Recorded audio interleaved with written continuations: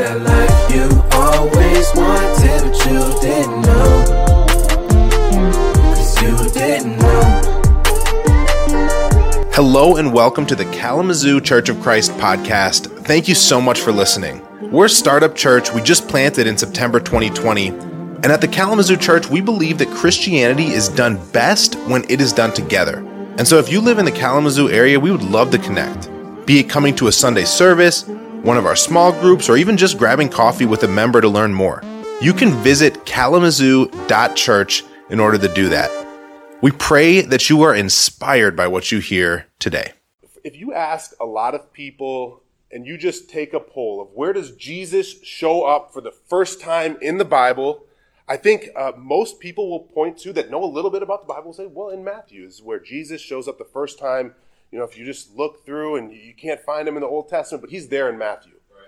And we're going to talk about how that's just not true over the next 3 months, right? We're going to have fun. Because I'd put before you the first time Jesus shows up is actually in Genesis 1. Right at the beginning of the Bible. And then the amazing part is we're going to look through just one book, but there are footprints and fingerprints of Jesus throughout the entirety of God's Word. It's not just the New Testament where God changed up. It's all over the Bible. And so today we're gonna find Jesus in Genesis 1. But over the next coming months, I think we're gonna learn a lot about the continuity of the biblical narrative. In general, we're just gonna increase our biblical literacy and our ability to talk to people about the Bible, understand the Bible. We're going to have a greater knowledge of the Old Testament. And then we're going to have, I think, a greater appreciation when we read some of the things that Jesus does, when we figure out some of the people that Jesus talks to, we're going to have a greater appreciation, and we're going to be able to point to, oh, that's what happened in Genesis, or oh, I see it, and I see the Bible as a more continuous narrative that it is. But today we're starting in the beginning, literally is what I put. It's kind of a cheesy, but you guys will get it in a sec. Let's go to Genesis 1.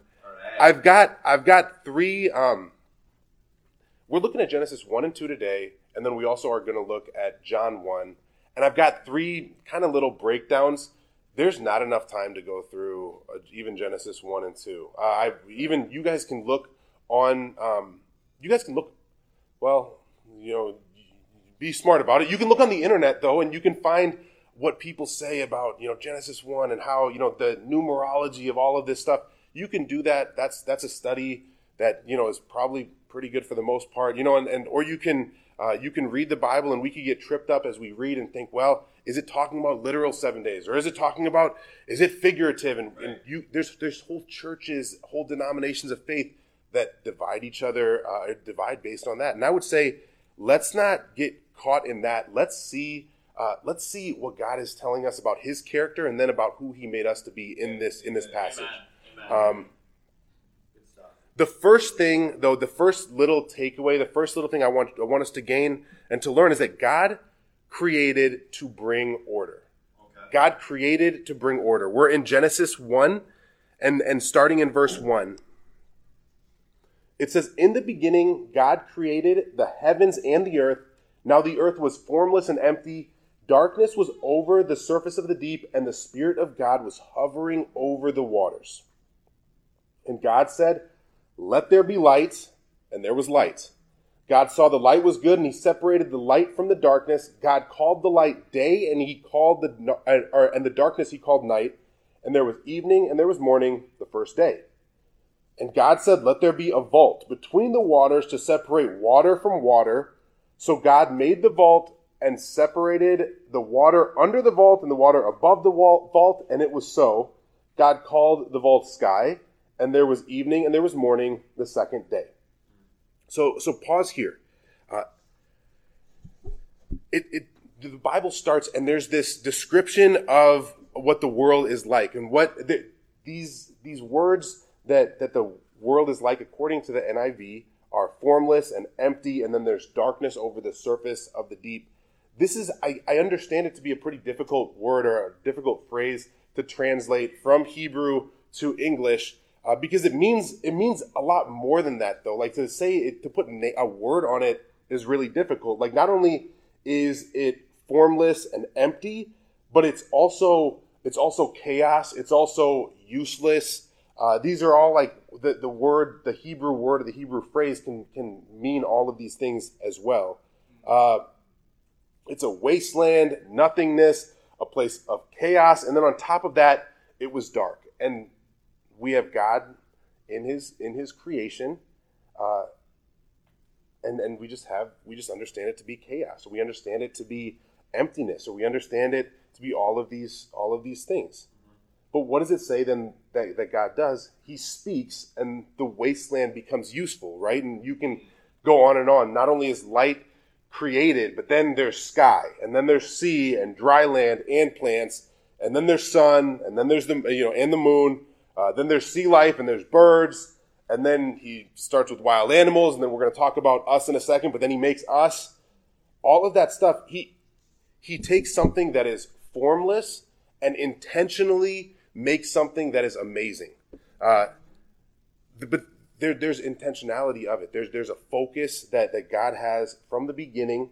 And so what I would say is, if the idea that this world came about by chance, or maybe you have heard about it or read a little bit, and like I've spent time, like, how can people, like, what's the defense for having the faith to say this is just a chance, that we just and the defense, from what I understand, and I'm not a scientist, but is that there's like, thousands upon thousands upon thousands of these type planets, that like we just have the exact right combination that makes it so that life can exist. And you guys have, again, learned about if the sun is just a little bit away or a little bit closer, we're not here, and all of the perfection of it. But it's just by chance, because there's another alternate universe where the sun is, the star, whatever, is a little bit closer, and that they just died. And then there's another alternate universe.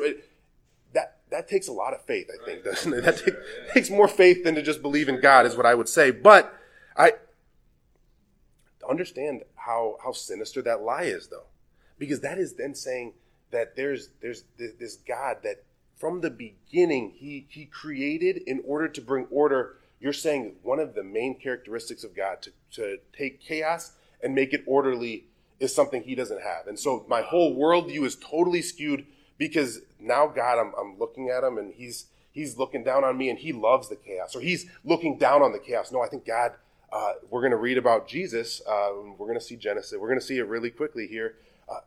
But God hates the chaos, is what I would say. He came in and he spoke, and then there was no chaos anymore.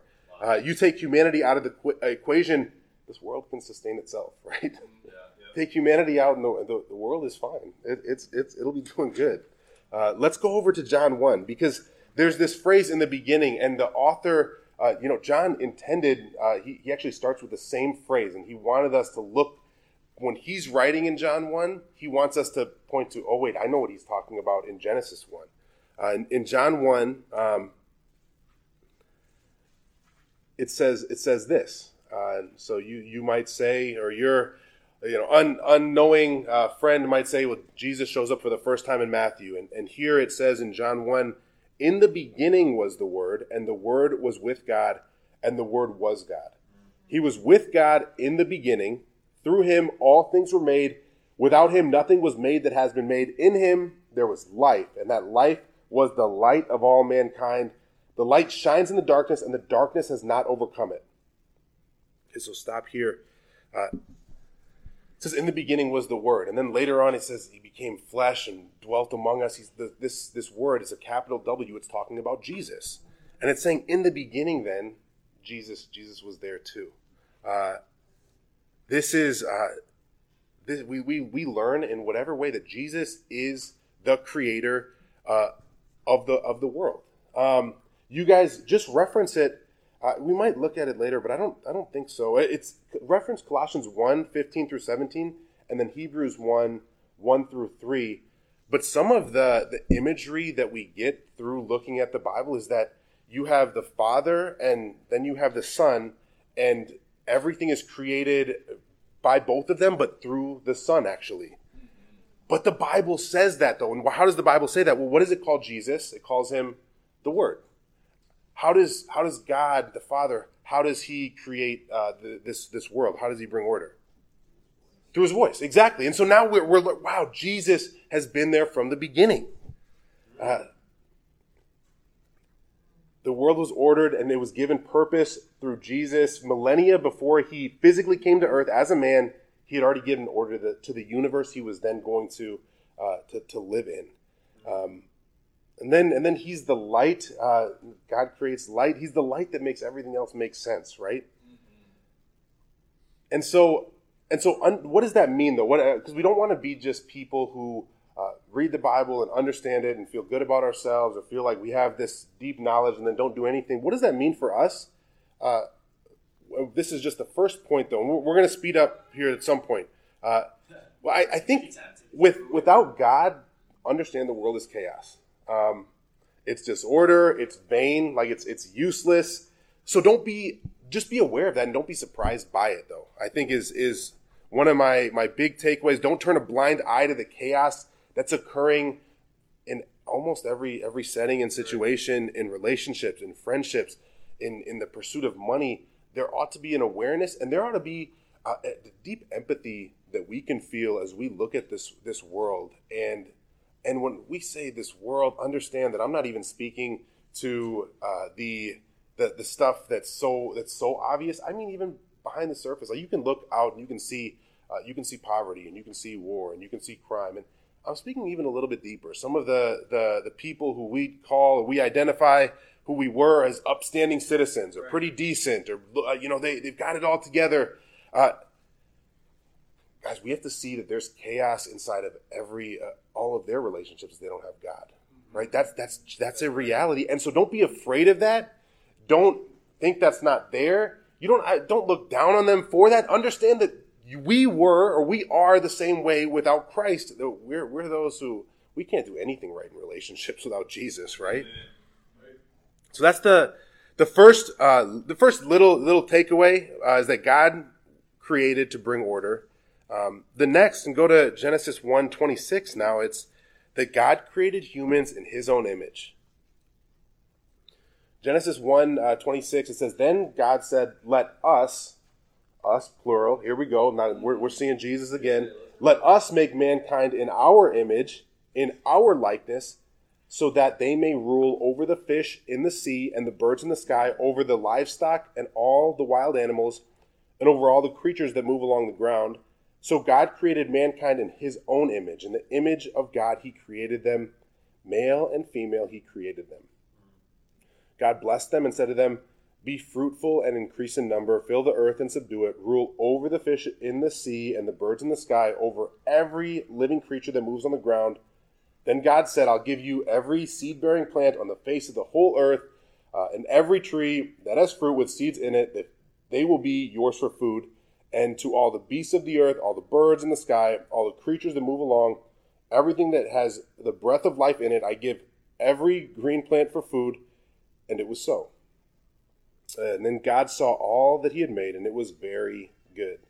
And there was evening and there was morning, the sixth day." So the Bible says that God created humans in his own image. And we hear that. Again, I think that's one of the things that you guys learned growing up. It's easy. At some points it's easy. When things are going well in my life, it's easy for me to think, well, God definitely created me in his own image. I'm doing a good job, and I'm being a good father. I'm being patient. I'm loving Bianca. But when we're in conflict with somebody, isn't that the first place that we go that I don't know how they are like the way they are like? There's something so wrong about them.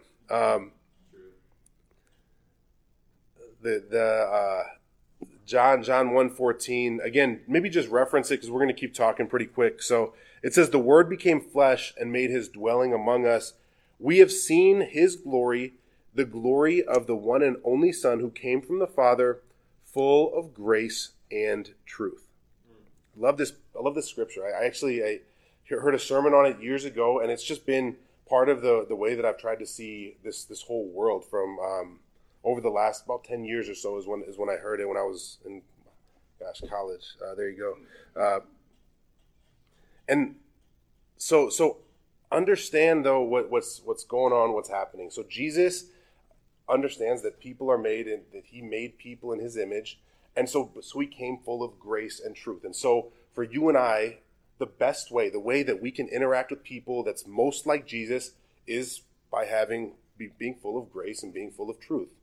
And I would say that just about every one of your conflicts that you think about the most recent conflict that you've had with somebody, take a moment.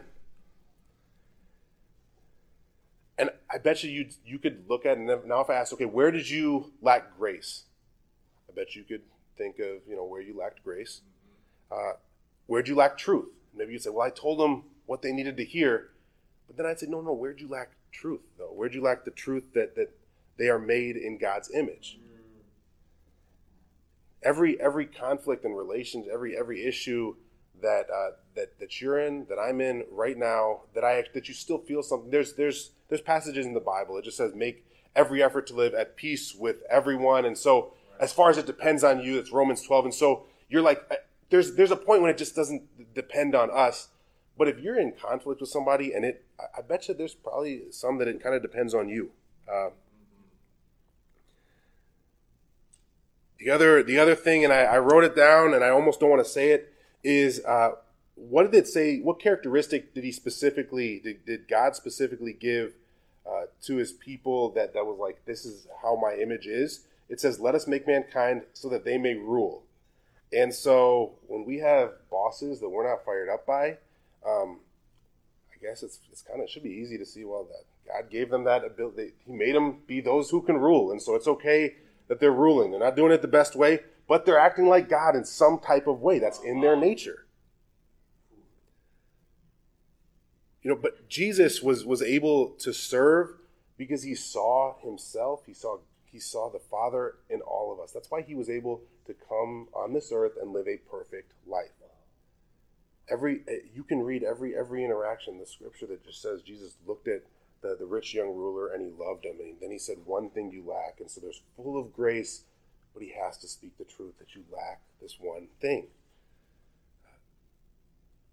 The reason that I feel how I feel about people, the reason that I feel slighted, the reason that I feel anger or unloved or frustrated or stressed out at interactions is because I'm just not seeing people properly. I'm just not seeing people in God's image. And so I pray then, this is a little bit of a litmus test, just make 2023 the year you decide that when there's some kind of conflict that you have with somebody, just decide I'm just going to see them how I'm going to see them that God made them. I'm going to see them like if they were Jesus. And you're like, well, they don't act like Jesus. That's not what we're trying to do. We're just trying to just see them how really you can see them how Jesus sees you, or you can just try to pray to see them like they're Jesus. It's again, the issue with that, right, is if you do that, it means you'll get slighted, right? And that means that things might not get an awful lot better, but I think you'll feel more resolved when you pray to God at night. I think you'll feel like, well, I did what I could. I'm doing everything I can. And the last little bit here is that God created humans to feel no shame. So now go to Genesis 2. All Genesis is talking about the creation of humanity. And one of the challenges this week is to read Genesis 1 and 2 and then John 1 this week. So Genesis 1 and 2 and then read John 1. But it just says here in Genesis 2:25, it says, Adam and his wife were both naked and they felt no shame. The world does an awful good job of shaming us, doesn't it? When I say us, I don't mean Christians. I mean the world does an awfully good job of shaming humanity, just shaming people. Like there's the mom shaming movement that if you parent in one way that you look down on by other parents, and there's you can go down the list of people like you leave early for work. They don't know that you showed up an hour or two early, but they're like, oh, you're going already. You take an hour long lunch. You get it. There's constantly every just about every interaction. If you buy an expensive item for your children, they're like, why'd you spend your money on that? If you don't buy an expensive item for your children, you're like, wow, you must not love them. And it just happens on either side. You can't win. The world is all about it. We all relate because we all feel it. I would say the hope, the amazing reality is that the intention is that God created humans not to feel this shame. The shame is that if that's true, that means this shame is purely from the devil, right? That means the shame even that we project, that's the devil using us, but the shame that we then embrace and make it a part of our characters, that's just us taking God's perfection and saying, yeah, that the devil's probably a little bit right here. Wow. And so I would say, though, don't let your 2023, as you look back on 2022, don't let your 2023 start with your cup already full of shame and guilt and grossness. Go dump it out. Dump it on somebody. Go just start fresh. They don't have to, they don't have to give you all the answers. Just let it go, and don't certainly let it go to God. Absolutely.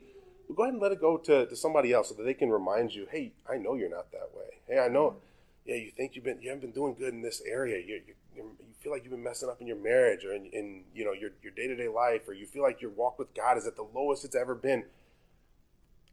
I know God doesn't want that for you. They're people. We're here so we can help each other not to feel this, right? So as we close up, we just three big things from Genesis 1 and 2 is that God orders chaos, and He's the only one who can. That you're created in God's image, and the people who don't like you are too, and that God doesn't want you to feel shame. And if there's no better example than Jesus coming on this earth to show us all of these things, right? Because he did order chaos.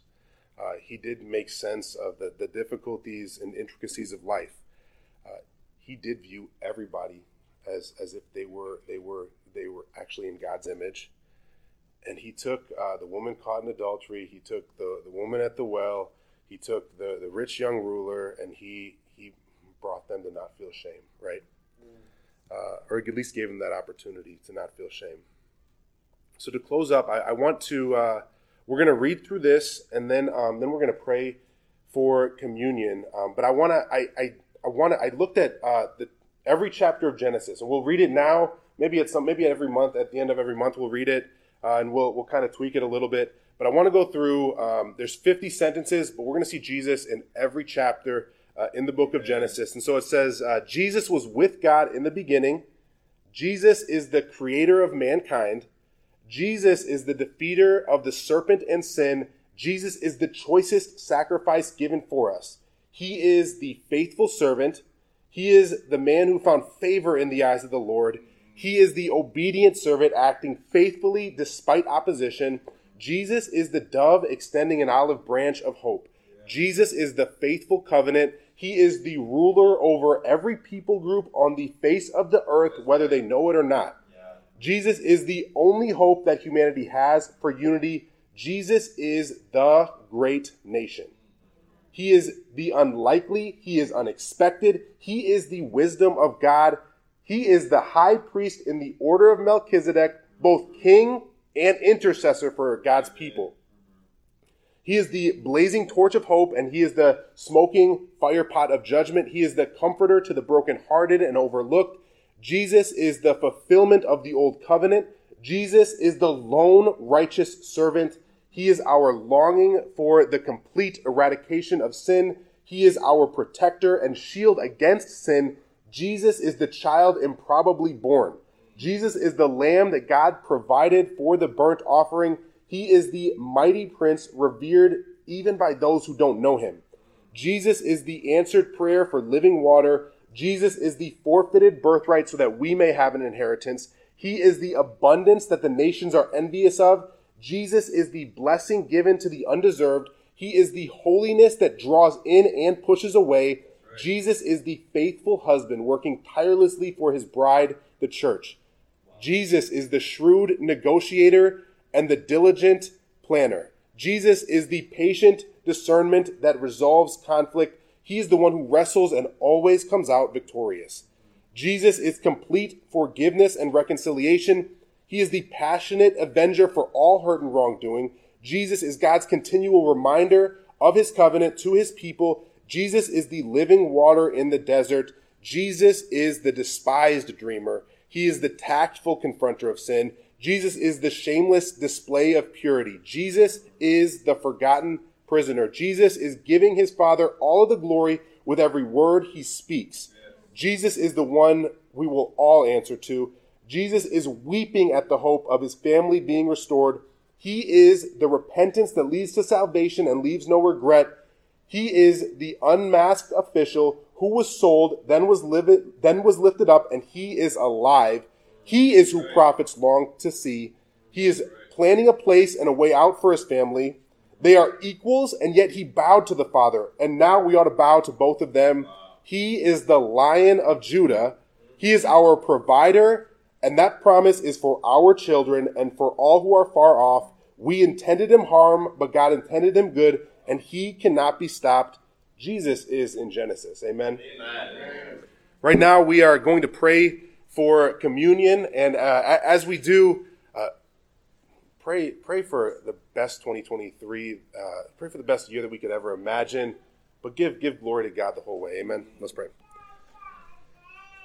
Dear God, Lord, we love you. God, we're unworthy. Jesus, we're grateful that your plan was from the beginning. God, we're grateful that you told us that you told us what to do, and then you lived it out perfectly. We don't measure up. We're not close to measuring up.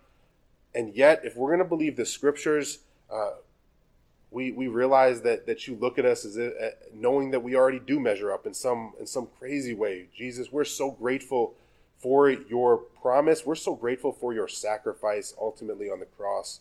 I pray that we carry your life and your death with us every day, but I pray that we carry your resurrection with us as well. Please, Lord, continue to guide us. I pray that 2023 will be the year, whatever the year is for this group or for us individually. I pray that it is the year. You are so good. You are holy. You have risen from the dead, but Lord, it means you had to die. And so thank you for your sacrifice. I pray that this cracker that represents your body and the juice that represents your blood may be taken somberly, but with hope, Lord. We love you.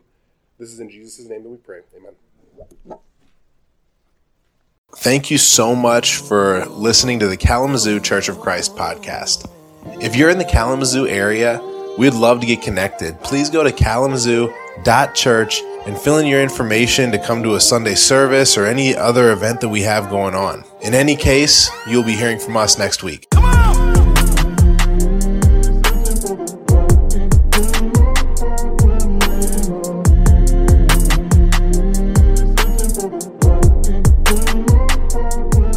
Too busy saving souls.